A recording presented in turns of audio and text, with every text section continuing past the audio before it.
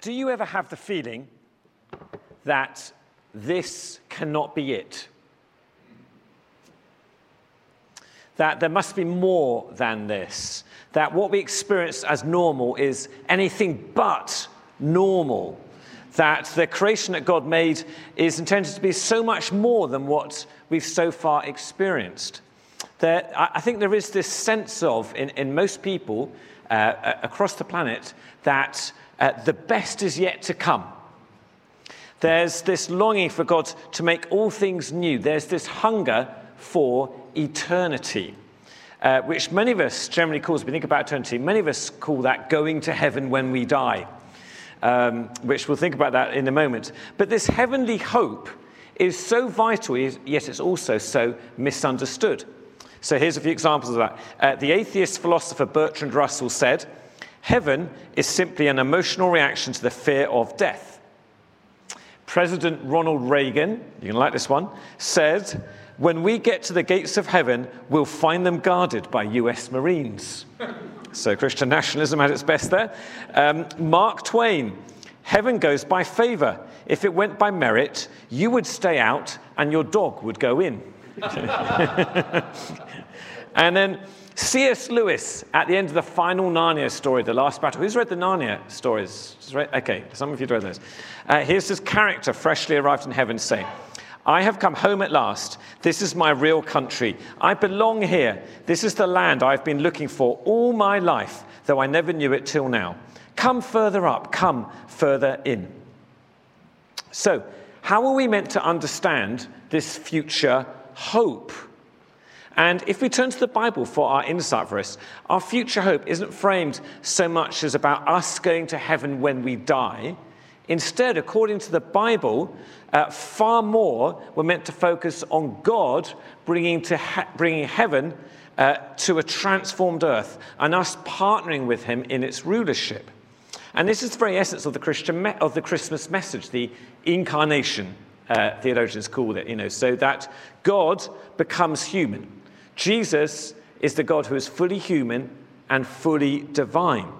And he's 100% man while being 100% God. Jesus is the God-man who brought heaven to earth today. Jesus is God with us, revealing how we can walk as children of God, inviting us to join him and bring as many possible back into the family of God. And what this means is this. One of the consequences of the Christian Christmas message is that you and I, we have responsibilities. There's a big impact for us. We actually have responsibilities. And we are to join Jesus in bringing heaven to earth today as a foretaste of what we are going to experience in eternity. And when we think about that, it's important to ground our theology in what the Bible teaches. And I think a great place to start for that, as we think about our expectations of eternity and heaven coming to earth, is the two bookends of Scripture. So Genesis 1 and 2 and Revelation 21 and 22. Those 4 chapters, very short chapters overall, but they create the context of how it all begins. They give us the destination line of how it all turns out. And that helps us interpret everything in between. And so today we're going to focus on Revelation 21. So if you've got a Bible on your phone or you've got a paper Bible, we're going to read a good chunk from Revelation 21. And I'm going to give you 3 insights from that text and then 3 practical outworkings that you can put into place in your lives this week about how you can bring heaven to earth this week, this month, and in 2022. So the first insight from this passage, and it's the longest one, so don't worry if I go long. I definitely promise to speak shorter than Pastor Brian does. So, so that gives me about an hour and 20 minutes. So what we see here is, the first thing we see is a renewed creation. So we're going to read Revelation 21, beginning in verse 1. And it says this: "Then I saw a new heaven and a new earth, for the first heaven and the first earth had passed away, and the sea was no more. And I saw the holy city, New Jerusalem, coming down out of heaven from God, prepared as a bride adorned for her husband. And I heard a loud voice from the throne saying, 'Behold, the dwelling place of God is with man. He will dwell with them, and they will be his people. And God himself will be with them as their God. He will wipe away every tear from their eyes, and death shall be no more. Neither shall there be mourning, nor crying, nor pain any more, for the former things have passed away. And he who was seated on the throne said, Behold, I am making all things new. Also he said, write this down, for these words are trustworthy and true. So what we got here is this picture of a new heaven and a new earth. And it's a renewed creation. It's a creation that reflects God's original creation, his original design, his intent before the fall messed it all up. And when we think about new heaven and new earth, that word new, we need to understand what they're getting at there. It's not new so much is in time. What it's actually talking about is it's new in quality. So we could say renewed. So it's going to be of a quality beyond anything that we have experienced up to now. There's a marvelously named theologian called Eugene Boring, and he writes this: God does not junk the cosmos and start anew. He renews the old and brings it to fulfillment. He does not make all new things, but all things new. When God renews something, he's so clever that what he manages to do is to make the renewed thing even better than the original thing, which is a wonderful picture of the gospel, that even when we mess stuff up, what God can do then, he can renew our lives and renew this creation, so actually the outcome is even better than the original was, which is just an incredible picture of God's goodness and kindness to us. Another theologian called Michael Gorman wrote this: the culture of the beast has been replaced by the culture of the lamb, a culture of death by a culture of life, a culture of insecurity by a culture of peace and trust. And in our text, we see this illustrated in verse 2, where it talks about this new city that comes down from to us. And what we're meant to do when we hear that, we're meant to think back to the beginning. We're meant to think back to creation itself, where God made a garden. And the boundaries of that garden, Adam and Eve were commissioned to gradually expand, subduing the rest of the planet and bringing about God's good order. So we hear in Genesis chapter 1, verse 28, God blessed them and said to them, be fruitful and increase in number, fill the earth and subdue it. And this mandate over us was always intended to be a partnership between God and humanity. And it was for the benefit of the whole of God's good creation, until, of course, we messed it up with the fall. And so we have this future hope. This future hope, which Revelation 21 speaks to, is that the whole of creation has been brought to fulfillment fully under the rule of God. There's a little thing there we often skip over. It says in the second line on the screen, and the sea was no more. And in the Bible, the sea represents chaos. The sea represents disorder. The sea represents rebellion against God. So when it says the sea was no more, it's a pictorial way of saying everything that's in rebellion to God's good order is now gone. Okay, that's what that's talking about there. And that is our future hope. And then we're meant to think, well, what changed it all? And the answer the whole book of Revelation gives us is that it's through the victorious work of Jesus. That we think about his death and his resurrection, and how we see there the consequences of sin are fully taken away through what Jesus does there. And by faith, we can be reunited with our loving Creator, Heavenly Father again. But more than that, through Jesus' birth and his ministry, Jesus shows us how to be humans living in partnership with God, our Heavenly Father. Jesus shows us how we get to that place. And we see in Jesus, when we think about the incarnation, we think about God being with us, we see a God who touches and he smiles and he hugs and he laughs and he drinks and he eats and he sweats and he poops and he gets rained on and the whole bundle of what it means to be human. He does us not, and I'm not saying in a blasphemous way, that's what Jesus does, all right? When you understand, that's what he is. He is the God who kicks off his shoes to walk barefoot through the sand on a sunny summer's day.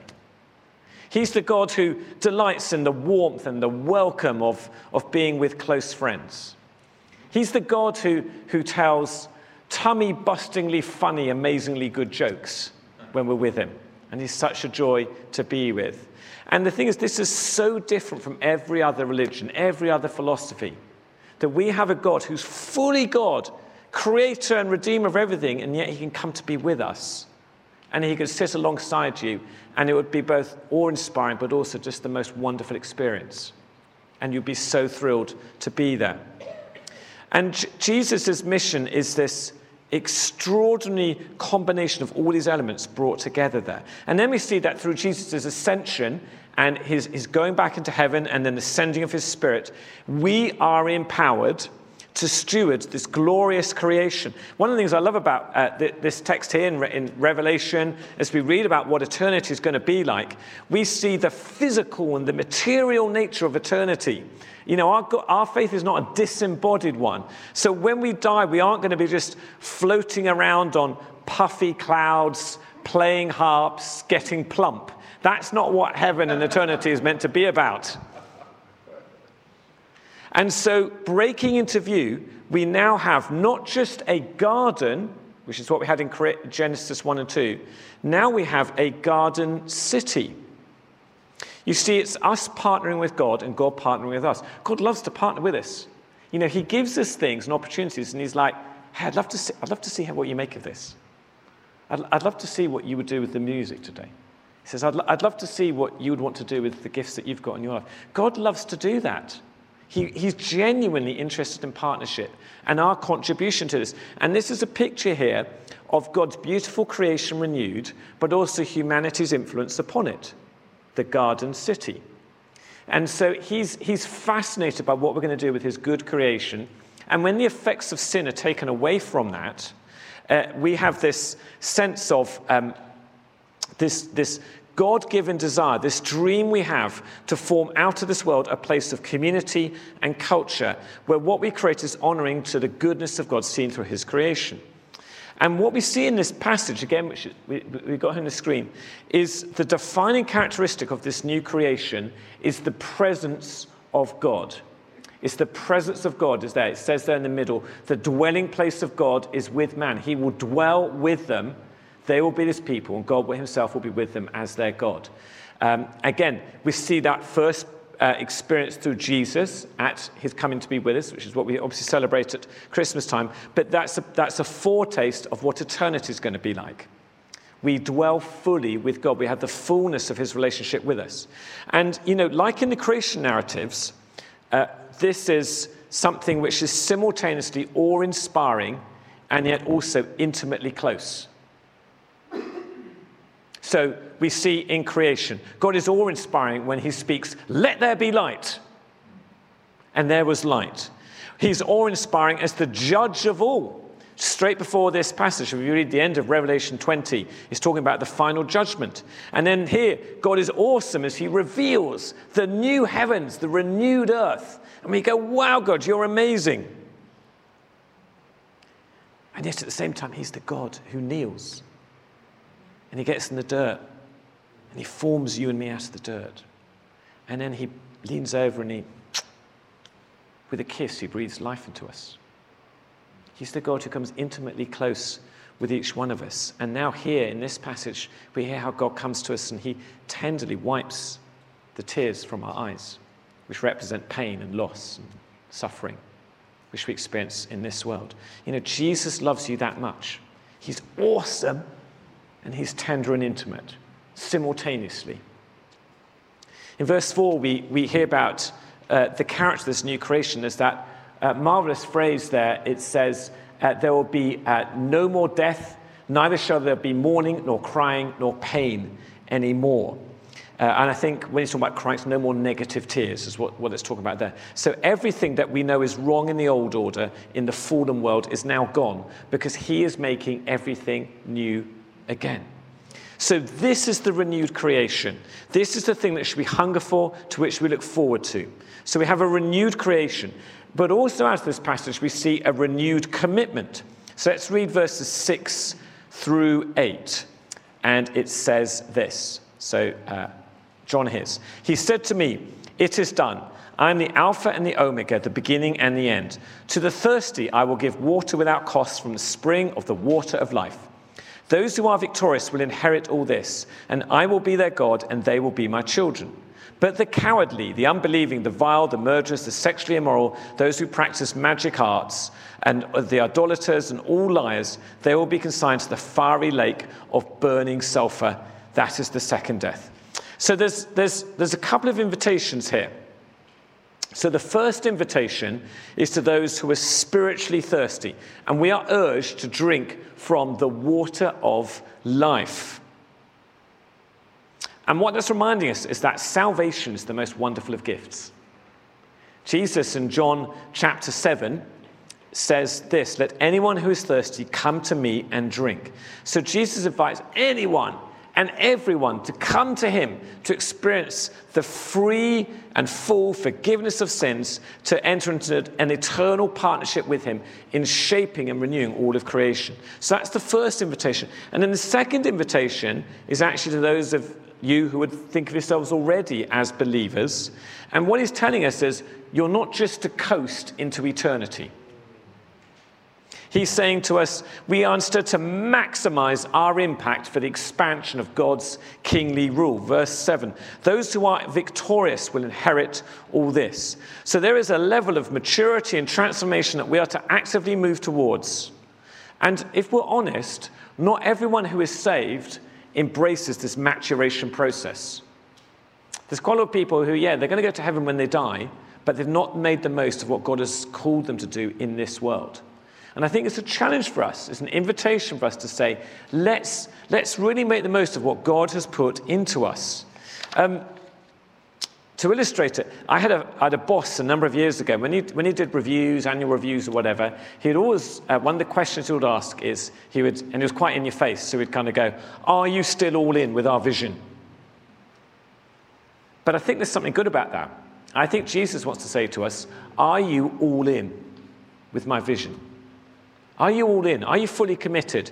And we can't just be 30% committed or 70% committed or committed when it suits us or committed when we won't have to sacrifice.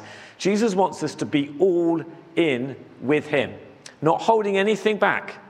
And one of the constant challenges issued by the book of Revelation is that we are to be all in for Jesus and for his kingdom. We can't live a compromised lifestyle. We can't say we follow Jesus but show no sign of that in our everyday lives. We can't think we're fine and all set for eternity but not have our hearts wrecked by the thought that any single person could possibly go to an eternity without God.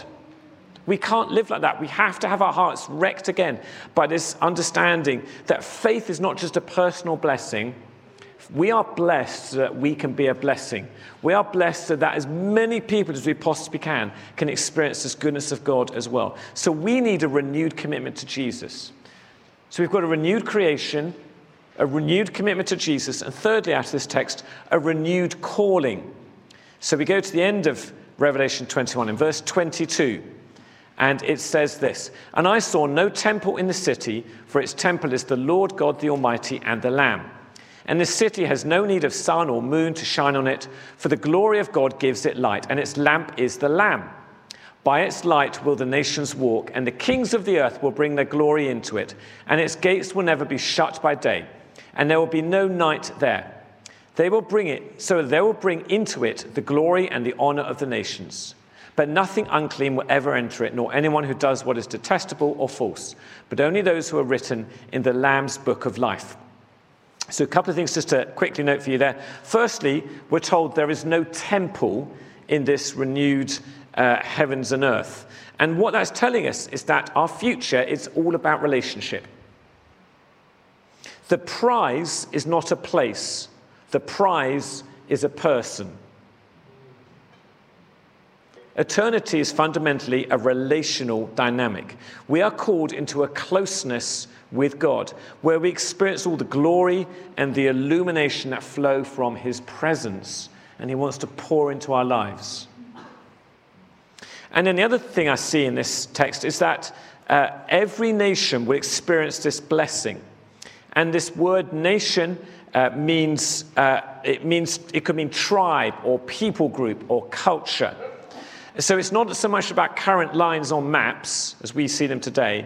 In the Old Testament, the word nation meant the peoples who did not worship God. But now here what we see is this beautiful picture that in the renewed creation, every people group will be represented in worshiping Jesus. And note here that the best parts, and this passage references this, the best parts of every culture and nation will be part of their gift to God.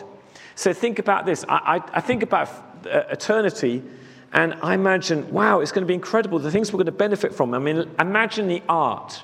Imagine the architecture. Imagine the music. Imagine the new sports that are going to be there, or the food, or the values, or the stories, or the jokes, and so on and so forth. It's going to be so incredibly rich and diverse. It's going to be amazing. Now, Jesus' favorite sport is still going to be soccer, but nevertheless, it's still going to be amazing. Sorry about that. Anyway. Quick illustration of this. There's a woman called Jackie Pullinger, who is a young woman in the late 1960s, felt God call her to be a missionary. And so she bought a ticket on a very rickety old boat that left England. I think she spent £10 on it, so like $15. And she went, and it was stopped at a number of places around the world. She didn't know where God wanted her to serve. So every port she prayed, God, is this the place you want me to get off? The place eventually she felt called to get off was in Hong Kong. And back in the late 1960s, there was, it was not developed like it is today, and there was a massive drug and gang triad culture, and particularly in an area that doesn't exist in what's called the Walled City. And it was a dark place. The police would not go in there. There was, tremendous bondage, so many people addicted to opium and so on. But Jackie Pullinger, through her ministry there, she's helped thousands of people, thousands, to come off drugs through the power of the Holy Spirit. And I know I'm not going to chase that rabbit. I was going to say something else there. But she's seen transformation in numerous lives and has made this huge impact across the city of Hong Kong. And she says this: I have spent over half my life in a dark, foul-smelling place because I had a vision of another city ablaze with light. It was my dream. There was no more crying, no more death or pain. The sick were healed, addicts set free, the hungry filled. There were families for orphans, homes for the homeless, and new dignity for those who lived in shame. I had no idea how to bring this about, but with visionary zeal imagined, introducing the walled city people to the one who could change it all, Jesus. And her story is amazing. You can read about it. There's an autobiography called Chasing the Dragon, which is a great kind of really inspiring read if you want to pick it up. So what we get out of this text is a renewed creation. There's a renewed commitment to Jesus. And now there's a renewed calling about how we're going to live our lives. And this is all lovely, isn't it? But the question is, what difference does it make to our lives today, this week, 2022? And here's what I want to say to you. This changes everything. This view of an eternity where God renews the heavens and the earth, this changes everything about how we're meant to live our lives today. And here's why. Listen to the words of Jesus. The time has come. The kingdom of God is at hand. Repent and believe the good news. So the first words on Jesus' lips in Mark's gospel, he's saying, my eternal kingdom, which we're seeing pictured here, he's saying this is at hand. This is breaking into this world today through me, through Jesus. Jesus teaches us to pray, your kingdom come, your will be done on earth as it is in heaven. So here's the vision. In York, as it is in heaven. Amen. In York, as it is in heaven. In York, as it is in heaven. Say it with me. In York, as it is in heaven. Say it to your neighbor. In York, as it is in heaven. It's in my workplace as it is in heaven. It's in my high school as it is in heaven. It's in my neighborhood as it is in heaven. It's in my soccer team as it is in heaven. And if you're a person of great faith, it's in my in-laws as it is in heaven. So quickly, 3 things that you can do to bring heaven to earth this week in York. And they're going to be reveal the presence, recapture the urgency, and reach the nations. So the first one is this: reveal the presence. This is about revealing the presence of Jesus. The perpetual presence of God is the most significant aspect of what we talked about here in Revelation 21. And we're meant to carry the presence of Jesus with us everywhere we go. Not just when we scrub up and look nice to come into a church gathering, but throughout the week, in the good bits and also in the challenging parts of life.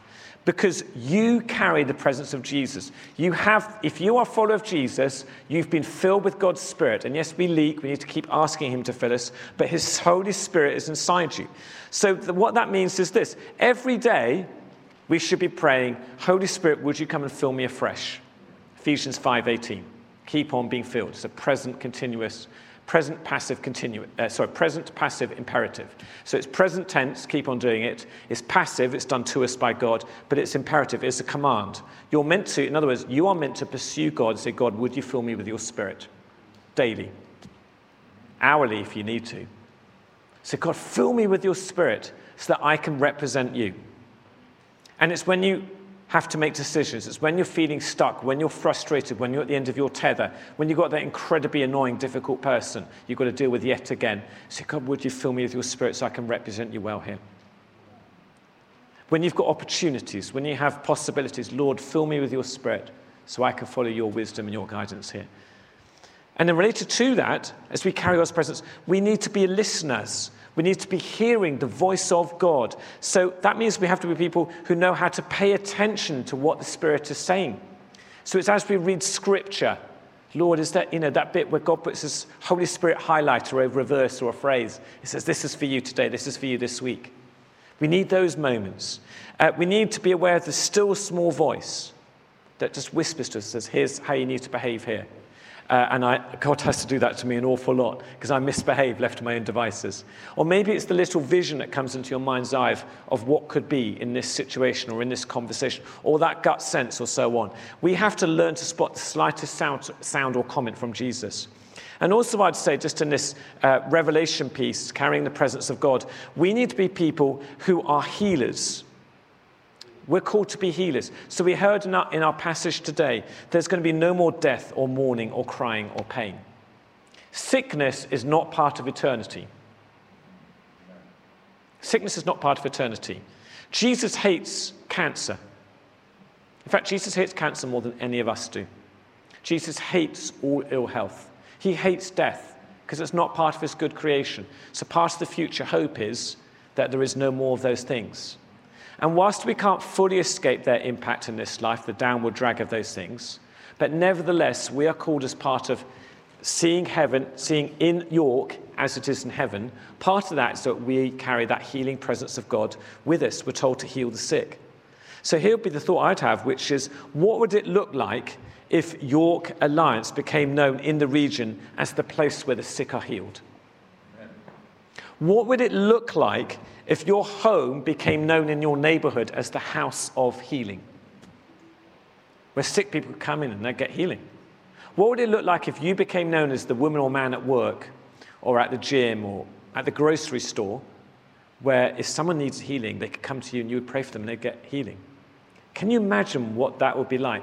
The glory God would receive from that. And it's the breaking in of eternity into the present. It's an advance of the kingdom of God, and we'd love to see that. So let's reveal the presence. The second thing I think we can do this week is recapture the urgency of being a witness. Recapture the urgency of being a witness for Jesus. We must deeply desire to see the lost come to a saving faith in Jesus Christ. And for many of you who've been a Christian a long time, the reality is this: you've lost that passion. Like, you're not really that bothered. Like, you kind of say you are. If I say, are you bothered? You go, yeah, all right, yeah, I am. But you're not really in reality in your lives. And we have to recapture the sense of urgency about this truth, that this is a matter of eternal life and death consequences. It really, really, really matters what happens with our family and our friends and our neighbors and our colleagues and so on, where they are destined to be going.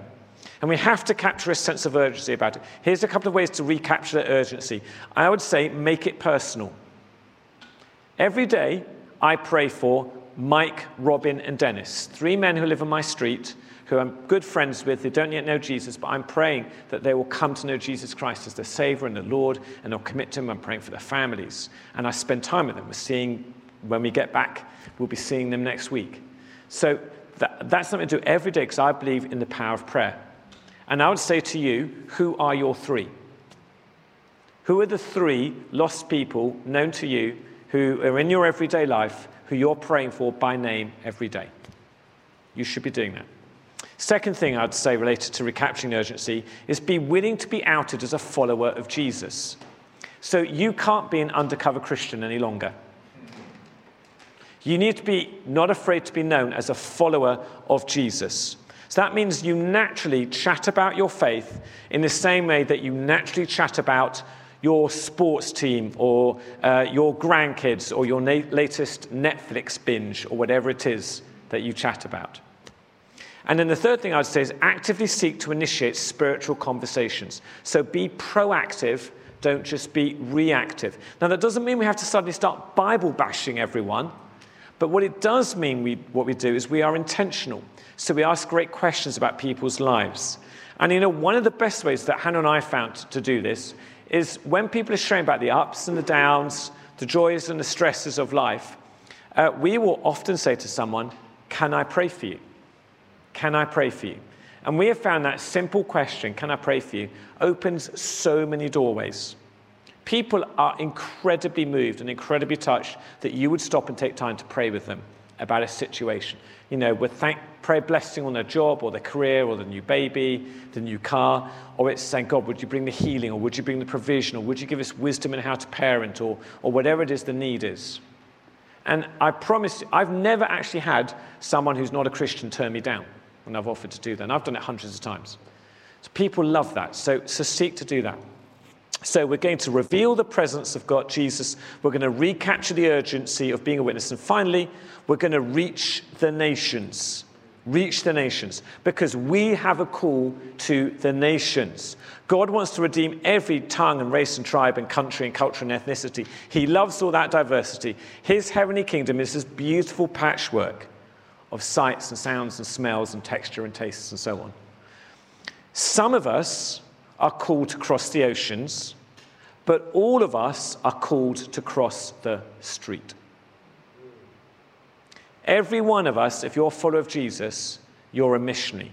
If you're considering becoming a follower of Jesus, that's what the deal is. You will be a missionary. You will be a sent one. And what often happens, I find, is that we get frozen into inaction by the sheer hugeness, the vastness of this task. But I want to say, just very simply, play your part. The way the nations are reached are person by person, family by family, house by house. So to start, who are those few people in your life that you can do this? Because God's mission always has a name on it. Because Jesus loves the individual. Jesus doesn't do scalp hunting, he does soul embracing. So I would just say, look who's around, who's in your life already, who has Jesus already placed into your hands, you have relationships with. And just build those relationships. Pray for those people. Seek to minister to them. And seek to build those relational pathways. Pray your socks off and see what God would do. And just as I finish, I want to say this. Let's see God's kingdom come here in York as it is in heaven. Amen. Let's see what that could look like. Wouldn't that be incredible? The lives that would be transformed, the goodness of God that would be experienced. And for me, that's something worth giving your life for. That's something that's worth investing into, because that's going to be enormous fun. So much, so worthwhile. What a way to live our lives. Let's play our part in seeing God's kingdom come here in York as it is in heaven. So with that in mind, can we pray for that? Amen. Would that be all right? Yeah. So I think the worship team are going to come back up, but I'd like the rest of us, let's stand, and if you're able to, and I'm going to pray, and then we're going to have the band will just lead us in our closing song.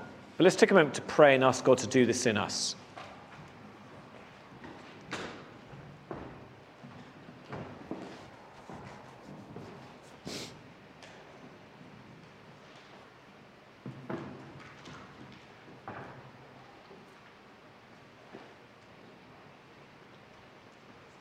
So, Lord Jesus, we thank you that we have this incredible picture in Revelation of your goodness, your renewed creation, the renewed heavens and earth.